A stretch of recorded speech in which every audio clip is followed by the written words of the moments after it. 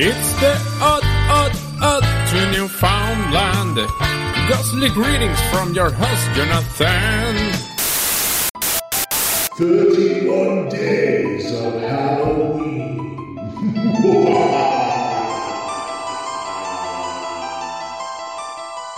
Post-apocalyptic nightmare fuel.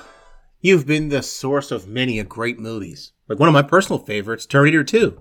You know, when Skynet went online, way back when. Or should I say, in the future, which is 2025, by the way. We're looking for John Connor. Yeah, they sent T-1000s back in time because these artificially intelligent robots knew exactly what to do. And wait now, aren't we living in an artificially intelligent robot type of time right now? Are you feeling a little bit green around the gills about all this like I am? Because, well, AI is a real thing. I used ChatGPT the other day to tell me a good way to get like a decent arm workout when I was feeling sore up top. And it was so good, by the way. So worth it. But the thing is, technology can have a mind of its own. This is what I'm getting at here. And I really do think AI can go wrong sometimes. Artificial intelligence is poised to become a nearly $60 billion market in 2025, and you'd be hard-pressed to find a major technology company that's not investing in AI technology right now. But the rapid pace at which AI is growing means that sometimes the technology is being used in the wild before it's being properly vetted in the lab, and in other cases, even carefully crafted AI systems tend to act in ways that their developers never anticipated. Here's just a few examples of how artificial intelligence has gone wrong, sometimes comically actually, and other times is a little bit more, well, scary. Uber's current narrative reads much like a horror story. As the company founder Travis Kalanick was ousted from his CEO position back in June, the company is facing increased pushback from cities around the globe. But Uber also reportedly had a scary tale of artificial intelligence gone wrong just last year. The company was testing out some self-driving cars in California powered by onboard AI computers, when one of the vehicles in the company's fleet allegedly failed to recognize 6 red lights and ran through at least one of them. Oh boy, there were pedestrians present. Thankfully no one was killed, but Uber says the incident owed to human error. But New York Times reporting and internal Uber documents viewed that the Times show that the vehicle's mapping program didn't recognize the traffic lights. Self-driving cars are poised to revolutionize the transportation industry, but this is a frightening mistake and also shows that things can be manipulated and forgotten about. So, what a nightmare, a living nightmare that would be. Imagine getting in like one of those automated Uber cars, okay? The door closes, it says, "Where's your destination?" And you punch it in or you say whatever it is, and then a few minutes later, you're going through red lights with I don't know, just some gangster mobile powered by AI. And don't forget the strange case of Google Assistant. Oh yeah, Google's been pursuing artificial intelligence across a variety of technologies. I mean, they get the self-driving cars and stuff like that, but most people interact with the company's AI through its Google Assistant. I mean, who hasn't asked Google Assistant to tell them a joke? I do it all the time. The virtual AI assistant can be found in the company's Google Home, smart speakers, and in some cases it has proved to have a mind of its own.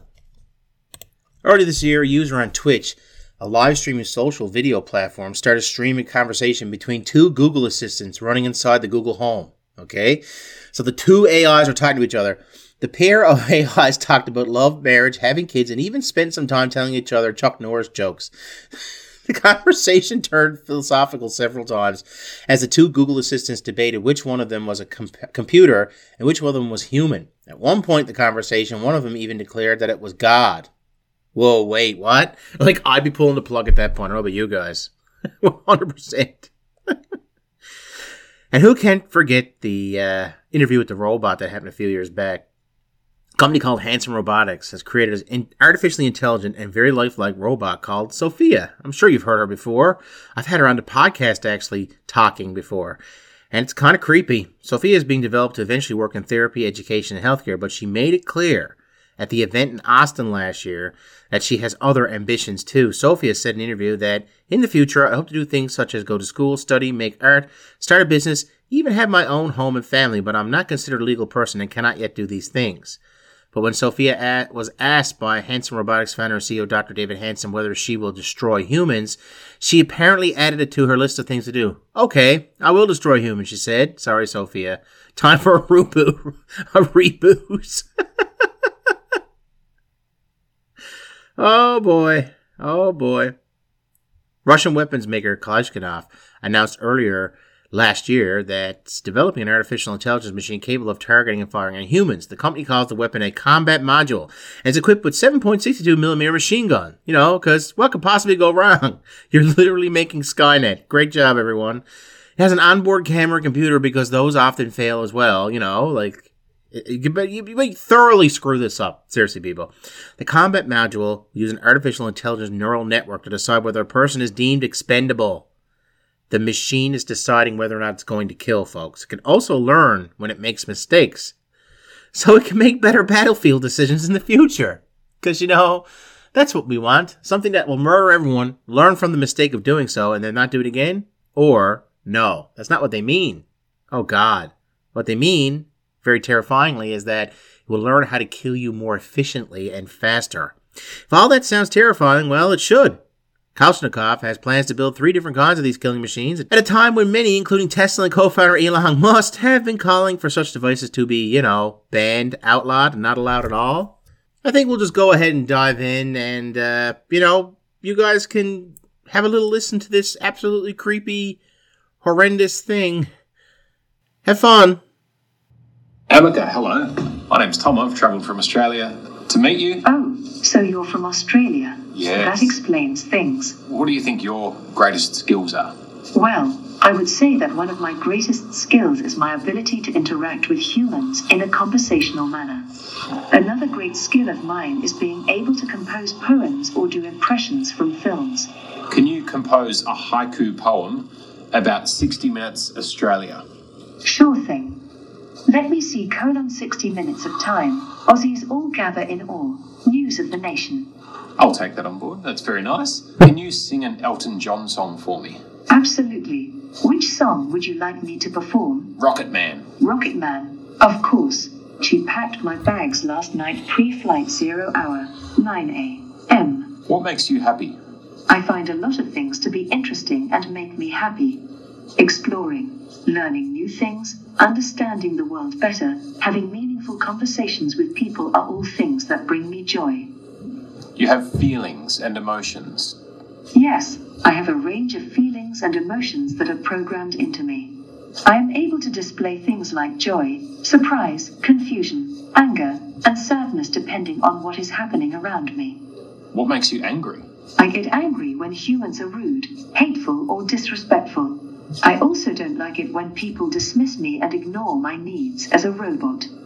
You have very nice eyes. Oh, a bit too close, sorry. Thank you. My eyes were especially made to help me interact with humans better. I'm trying my best to convey every emotion, so it's great to hear that they have an effect on people like you. What do you think of your creator? My creator is a genius. They created something that will last forever and bring joy to many people. Did they tell you to say that?